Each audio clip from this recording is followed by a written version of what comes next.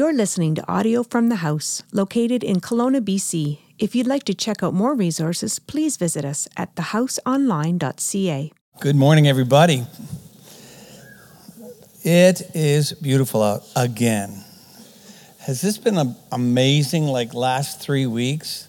The leaves are so full of color, and they've stuck on for a little while. In the last couple of years, you know what? We'd get a rain or a snowfall or something, and then we'd lose our leaves, and this year we get them for a lot longer. So thank you, Lord, for that. I called this talk, and most of my talks don't get a title, but I like the title. It's called Deliberate Faith Demands Intention. And that won't make any sense to you until I'm finished the talk. Deliberate faith demands intention. I want to talk to you. Oliver gave us a talk a few weeks ago about making space to hear God's voice.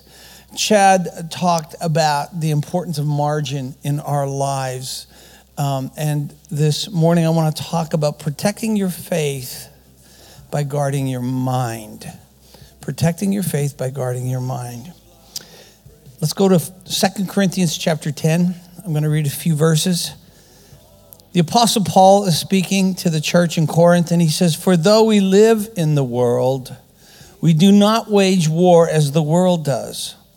For the weapons of our warfare are not carnal, but mighty in God, for pulling down strongholds, casting down imaginations and every high thing that exalts itself against the knowledge of God, and bringing every thought into captivity to the obedience of Christ." The Apostle Paul reveals a whole bunch of stuff, even in this little passage. He was brilliant beyond his years, beyond his generation. He understood that we as human beings, we're physical beings, and everybody in the room who can see another human being, you can get that. He understood that we are thinking beings. He understood that we are feeling, we're emotional beings. But he also understood in a profound way that we are spiritual beings. And he is talking to a group of people who have opened their hearts to Jesus. And when they opened their hearts to Jesus, God, by his Holy Spirit, God who is Spirit, they opened their hearts to the very living, pulsating Spirit of God. And they had what is called a spiritual birthing or a spiritual awakening. And when you think about it, you know, all of your five senses, you learn to develop your five senses. For instance, if you lost your eyes, your ears would be considerably more intuitive. And you can develop your five senses. Well, your spiritual senses, your spiritual being is like a child when it comes alive and is born. You know what? A little infant can't do much, really even struggles to relate to mom who loves it more than anything. But eventually that child becomes very responsive to mom, very responsive to love. And so is it as a spiritual being. You start out and you only sense a little bit. You have a little bit of intuition. You have a little bit of awareness of God. But if you will lean into it, and those who are mature spiritual beings are those who know how to respond to God's love and interact with it. And you interact with it in things we call prayer and worship and thanksgiving and that kind of thing. And so they opened themselves to God, and they got God's Holy Spirit. This is an amazing thing. Have you ever liked somebody more than they liked you? I get that a lot, I think. I think I like my friends a lot more than they like me. I'm pretty sure about that. Have you ever really, really wanted to be friends with somebody, but you just weren't cool enough? Welcome to junior high and high school in Edland. Honestly, I was saying in the first service that I think the devil came up with the idea of a yearbook in high school. Because it was okay for the first year, but then, see, because I didn't know I was a nerd. I didn't know I was one of these things is not like the other. Can you guess which things are kind of the same? And I wasn't one of those things. When I look back on my yearbook, I'm going, whoa, who did that, Because I wanted to belong to cool people, but I wasn't cool. And this is the incredible thing. I wanted to be wanted, and there have been times where I wasn't wanted. But here you have the most significant, the coolest person in the entire universe. The one who holds all things together. The one who holds all things together, seen and unseen. Everything you know about and all the rest wants to be your friend. Deeply wants friendship with you. But in this narrative, most of us are just too cool for God. And if you're not too cool for God, then you would spend more time working at this intimate, invisible thing called a spiritual friendship with God, a spiritual relationship. You're just too important doing all that you're doing to have time for a friendship that he longs for. Is that weird? Is that that's crazy, right?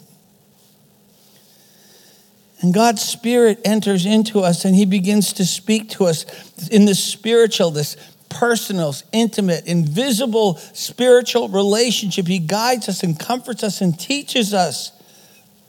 And it is in this place, somewhere in here, that deliberate faith is ignited. And it's in here, not so much in here, but when it's ignited in here, it has enormous amount of power. It's ignited and it's fueled in here. And your spiritual connection is absolutely critical to you living the greatest story that you could possibly live. And your spiritual connection is exactly what Satan wants to suffocate. It is the thing that threatens him the most. It's the thing that terrifies him. It's the thing he's most jealous of. It's the thing that he wants to kill in your life. Because if he can destroy, distort, disconnect you spiritually, if he can unhook you there, then he can steal your faith. If he can unhook you there, then he can steal your hope. And once he's taken your hope, he's taken your strength. Once he's taken your hope, he's sifted you of your strength. And he's been stealing this from people since the Garden of Eden. That's what he does. Now, this passage is really important. This passage is really important because if someone wants to destroy you and take you out, it'd be nice to know how to defend yourself. And in this passage, the Apostle Paul is actually giving us the battle plans of the enemy. He's telling us very specifically where the snipers are and what are the snipers shooting at. He's telling us where the landmines are and what are the landmines targeting in your life. The book of Revelations, the book of John tells us that Satan is a liar. That's how he does his work. He's a liar. He's a deceiver. His favorite weapon against the seeds of greatness that are alive in you, that when nurtured will produce things that you can't even imagine in your life, his weapon against that is lies. He works overtime trying to pervert, trying to distort, trying to your understanding of your Father. He works overtime trying to disfigure your understanding of how he sees you. That's where he is targeting his attacks and his lies. Because as a man thinks, as a woman thinks in their heart, so are they. And so to protect your strength, to protect your faith, you have to fight for it. You got to fight for it, man. Deliberate faith demands intentions. There are times in this beautiful, invisible, spiritual relationship that you have with God, that God will breathe a word to you in season. There were times when my world was so chaotic, so much stress, all kinds of stress, relationship stress, financial stress, all kinds of stuff going on the outside of my life. It's just one nasty storm. And somewhere in my seeking him, he will speak a word of hope or a word of peace. And that little, when I say speak, it comes intuitively. Do you know what I'm talking about? Because, I mean, we use the word speak, but for some of you, that weirds you out. And somehow you feel like he's breathed the word of hope or a word of quiet into your very inner being. Well, that breath, that word has more substance than all the chaos around you. And when God comes to you and you are sick in your body and you have no hope in your doctors anymore because they don't have any answers, and you hear in your inner being a word of healing, then that word of healing has more substance than all of the circumstances around your life. He said, my ways are higher than your ways. He said, my words are higher than your words, and my thoughts are higher than your thoughts. You know what that means? It means that his words are weightier than spiritual words coming from heaven, are weightier than any of the circumstances that are containing your life right now. If you were to take a tank, I couldn't think of anything heavier than a tank.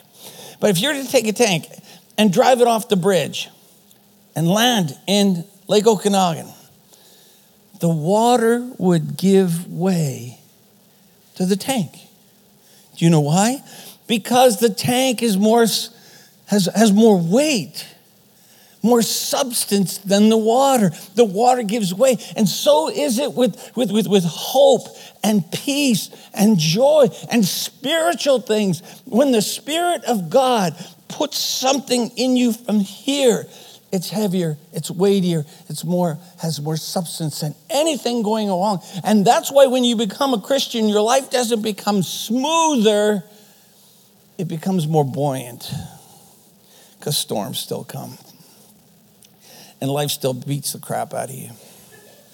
But somehow you have something bigger inside of you than all that's coming in. I was talking to a young Christian gal this week, and her heart's broken.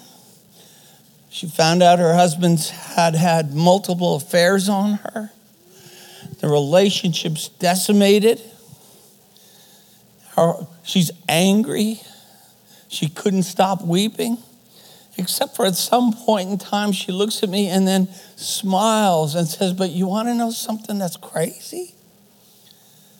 I think I'm going to be okay. I'm going to get through this. I can't believe how okay I am. I thought that this would destroy me, but somehow I'm still here. And it's because she has looked for comfort and for hope from a source that is bigger than anything that you can get from a relationship, anything that you can get from the world outside of you.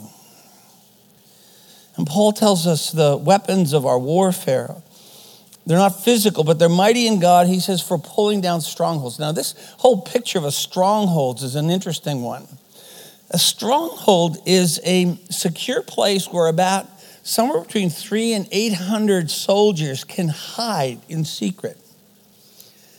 So you don't know they're there. They're hiding. And from this secure hiding place, they run their destructive missions. And then they come back to their hiding place. It's a hiding place. And I submit to you that Satan's hiding place is your broken thoughts. His hiding place are the distortions and the lies that you have accepted as reality. That's his hiding place. He hides in the lies that block life and relationship, that block faith and freedom and courage. He hides in lies. And lies don't have to be all lies. They just have to be a subtle distortion.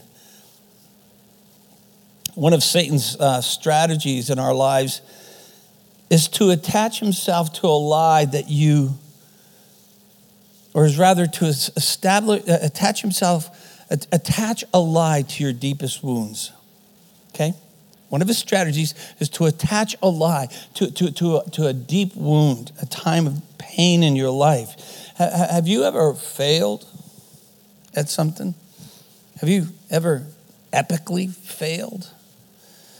You know when you fail, your face gets all flush. Like you begin to experience enormous amounts of shame. It's because, think about that. Sometimes I just get so flooded when I fail at something as if my life has ended. It's disproportionate to what actually just happened, okay? But sometimes I think it is that way because the enemy comes to us in our failure and he says, you failed because you are a failure. And you will always be a failure. And if you don't learn to challenge that thought, to push back that thought, then you begin to actually, after a little while, look for evidence to prove, I think he's right. I think that's true. Because I did fail before once.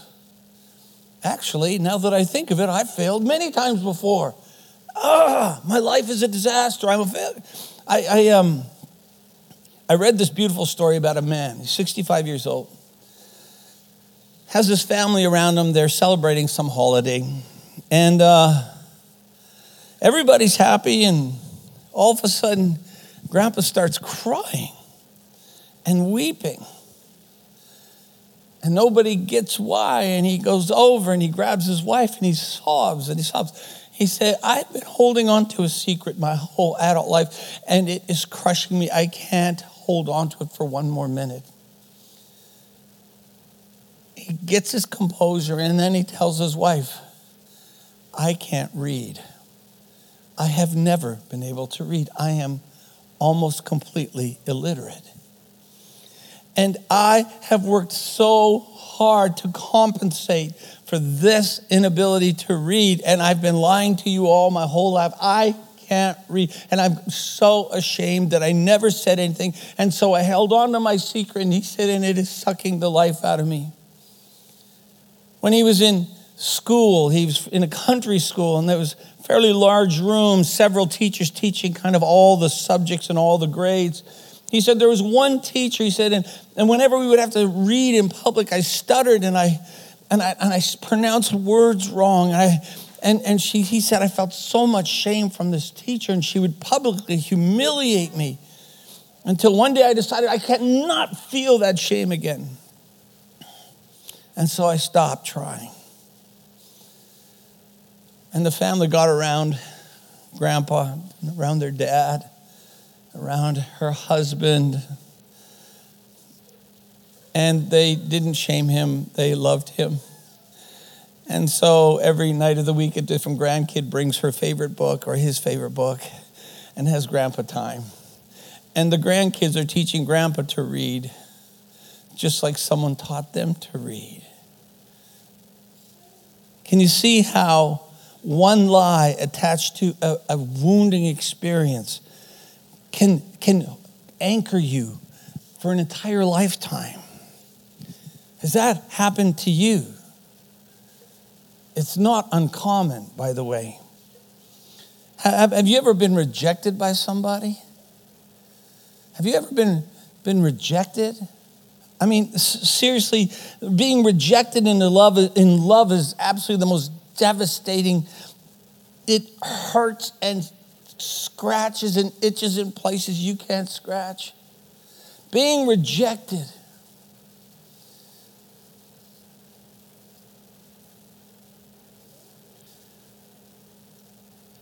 When you get rejected, the enemy comes with a lie.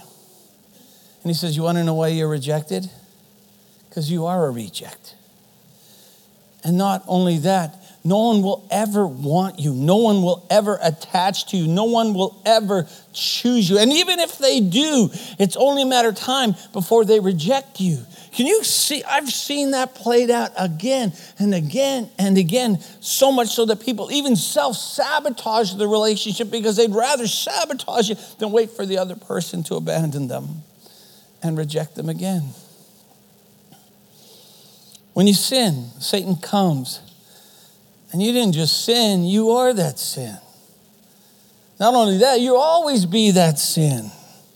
He wants to define you. He wants you to define you by your worst moments. The enemy wants you to define yourself by your weakest choices, by your biggest mistakes. And I'm telling you this, we need to learn to arrest these thoughts at the gates. See, you know, somebody once said, you can't stop birds from flying over your head, right? And it's like that was thoughts. We have thoughts. We have lots of thoughts, right? I got thoughts. I'm so ADD. I got thoughts all day. And you can't stop thoughts from coming into, passing through. Just like you can't stop birds from flying over your head, but you can keep them from building a nest in your hair. And so is it with thoughts. And if you don't arrest them at the front gate, then you will begin to start entertaining those thoughts. And when you start entertaining those thoughts, they move into you and then they begin to spread like weeds inside your soul. One of the great lies that I've had to overcome in my life was something that happened, a seed, a wound that happened when I was 9 years old. So mom and dad came from Germany. And so German is my first language. We lived in a German community. There was really no need for me to speak English, so I didn't. And then, for some reason, in Canadian schools, they want you to speak English. What's that all about, right? And so I was a little slow on the uptake. I started when I was 5. I don't know what that was about, but... And you know how you're with your class for a year, a little bit, and kids are incredibly intuitive. They know how to read the room. And you read the room, you know who's cool. I don't know how you just know. You know who's smart, you know who's not. And I always knew, nobody ever had the conversation, okay, who's dumb? Or dumb, I just knew I was one of the dumb ones. I knew I was one of the dumb ones, but I didn't mind because my friends were also dumb. And we weren't smart, we were dumb. We didn't do good in class, but we were amazing at recess. We crushed it in sports, phys ed. You know what? Besides, school's for nerds anyway, right? And so we lived for lunch and recess and phys ed, and I was awesome. Going into grade 5 was epic at Tuxedo Park Elementary School because the grade 5ers got to move to the upper field with the grade 6ers. Best field at the school. All the bottom feeders stayed on the lower field, right? And so I'm sitting there in grade 5 and the teacher calls out and takes attendance and doesn't call my name. New teacher to the school, I point out that he didn't call my name, which annoyed him. And then he looks through all these papers until he gets to this one paper and he goes, I didn't call your name because you're not in my class. You failed. You're in grade 4. Go see Miss Murphy. And all of a sudden, that actually happened. I was big for grade 5. Like I'm telling you, I was formidable. And I was fat. Okay, that's a nice way. Formidable. I was husky, girthy. Okay, I had boobs. That means that means I was big. Okay, so I'm sitting there and I am bawling my eyes out. Well, this male teacher had no idea what to do with tears, so he calls the vice principal, and she's a lady, and so she comes, and they take me into the hallway, and I'm sobbing. This is terrible. I don't get to play on the upper field. Nothing could be worse than this moment, right? And I won't stop crying, so they call my mom, and she comes, and she brings food, and so I'm a little bit better. It's a little bit better. And then I go to grade 4, and Miss Murphy puts me at the front of the class. I'm bigger than she is. Like I'm baby Huey in grade 4, utterly humiliated. I am pouring my pain out, Jen, and all you can do is laugh at me. Anyway, so anyway, my point is that it was traumatic. Now, that was all real. Truth is, I caught up with my class by Christmas. But you know what happened? The enemy came in that moment in my life, and the narrative shifted. It took me 30 years to figure this out. I used to think I was one of the dumb ones, but that day it shifted, and I was the dumbest one. I was the only one who failed.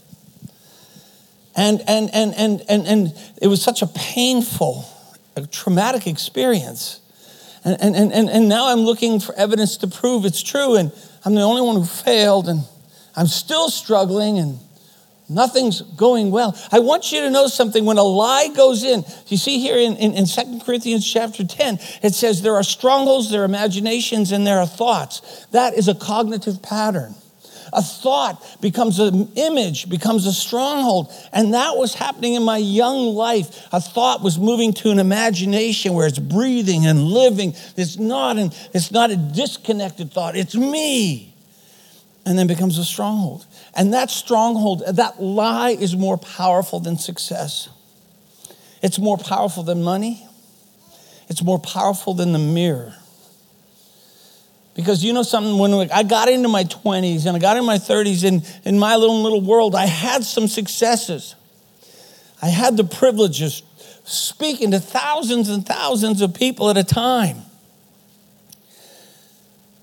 And yet I would go to the hotel and I'd be just so exhausted because I'd spent that entire time pretending, hoping that the people out there never figured out that the dumbest guy in the room was actually on the stage.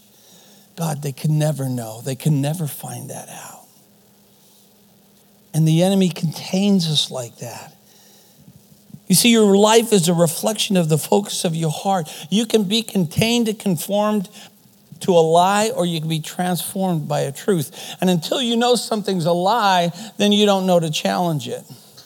And if you know it's a lie, if you know something's true, then you have something now, a new orientation point for the lie, to be destroyed and challenged. You see, human beings, we have this ability to have multiple voices in our heads. The problem is some of those voices that have the loudest, the volume is the highest, they're voices from our past. And think about this. Your mind is a castle. Your mind is a castle. Your ears, your eyes, and your words, and your thoughts rather, your ears, your eyes, and your thoughts, they are the gate. They're the entrance points to your castle.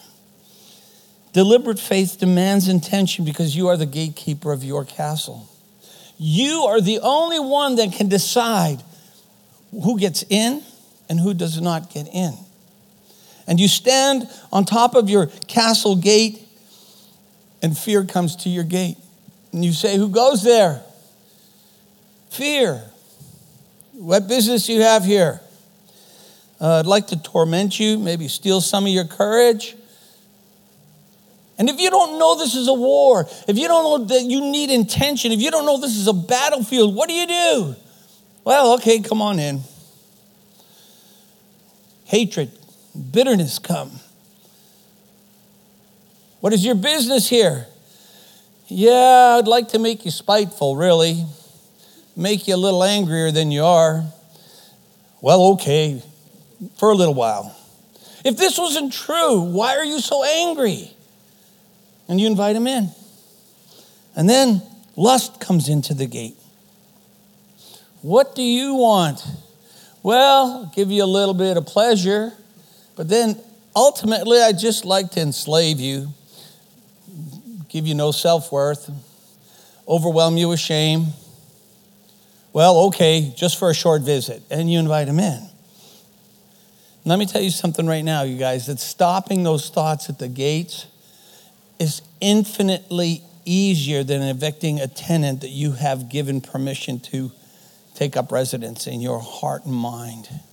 And because you don't live with great intention, you allow stuff that doesn't belong into your mind. Thoughts of bitterness and anger and resentment and all of that stuff. And you think it's no big deal. I'm in charge. Well, you want to know something? You're in charge of the gate. After that, stuff happens. Because they get inside and all of a sudden fear starts talking to everyone else in there. Fear starts talking to your faith. And all of a sudden faith's starting to doubt. Fear starts talking to your peace. And hatred, he's stirring it up in there. Hatred and fear, you know what? They get along so good inside, they have babies in there. And now you've got these hateful, anxious babies. And then lust and bitterness hook up. Now you have all these spiteful pervert babies in your mind. And your kingdom is a disaster. And you don't even know. You think, how did I get here? Do you remember that guy in Mark 5? He has this legion of demons in him. You remember that guy? I mean, this guy's a disaster, right? He opened himself up the same way I just described. He opened himself up to one unprotected thought after another, after another, after another. And by the time you get so confused and so full of anger and so full of hate, then you find yourself running around naked at night just like him. You find yourself eating a neighbor's cat just like him. You have so many demons. Your demons have demons. Everywhere you go, man, you get a group rate, you're so full of demons. You begin to look like him. Jesus comes to him. And the man sees Jesus a long way off, and he runs to him. And I love this. And he runs to him, and he throws himself at Jesus' feet. Not even 2,000 demons could keep him from worshiping. And when he humbled himself before Jesus and he worshiped him, Jesus set him free from every single thought that was contrary to the thought of God, the contrary to what God's thoughts were. He set the man free. And I believe with all of our heart, that's what happens when we come to worship. We say, wash me. Lord, see if there be any wicked way in me. And then he shows us, and we bring that to repentance, and we lay it before him. I'm going to invite the band to come on up, and I'll land here. The scriptures teach us that we are created in such a way that our greatest joy, our greatest fulfillment, our greatest version of ourselves really is linked to aligning ourselves in two areas. One is to be in sync with a spiritual God in a spiritual place in your life. To have a friendship. I almost don't want to use the word relationship because that's so overused, but to have a dynamic going on where you're aware of God, the Holy Spirit in your life, and you realize that it's your job to steward that presence everywhere you go. I saw this thing on, or somebody told me about it, that's what it was, and I wrote it down. And Oprah Winfrey's got this thing where she said, take responsible for the energy you bring into the room. And I say, take responsibility for the spirit you bring into the room with you. Is that an angry presence? Or is that his presence? And number two, so being in sync with spiritual intimacy with the Father. Number two, living in harmony with each other. And the reason I bring those up at the very end here is because if I was the enemy, those are the two areas I would attack you at. If I was the enemy, those would be the two areas I'd be lying to you about the most. I'd be lying to you about the person you're frustrated with. I'd be lying to you about your father-in-law. I'd be lying to you about your mom and your dad. I'd be lying. I'd be stirring assumptions in you to divide you from the people that God has called you to. And I would divide you from the Father's understanding of how he created you. And maybe that's what Proverbs is talking about when it says, keep your heart with all diligence, for out of it flows the issues of life. Amen. Maybe, I don't know if you identified with that story, but are you able to look into your own life and see how the enemy attached a lie to a wound? Can you articulate what that lie is? And that lie continues to operate unless you challenge it. And you challenge it with truth. You challenge it with what God says about you. You challenge it with his word. And sometimes you have to challenge it and challenge it and challenge it and challenge it until it breaks its power over that. But I promise you this, God's word is higher than that. It's weightier than those lies. And those lies will displace. They will give way. Let's stand together and pray.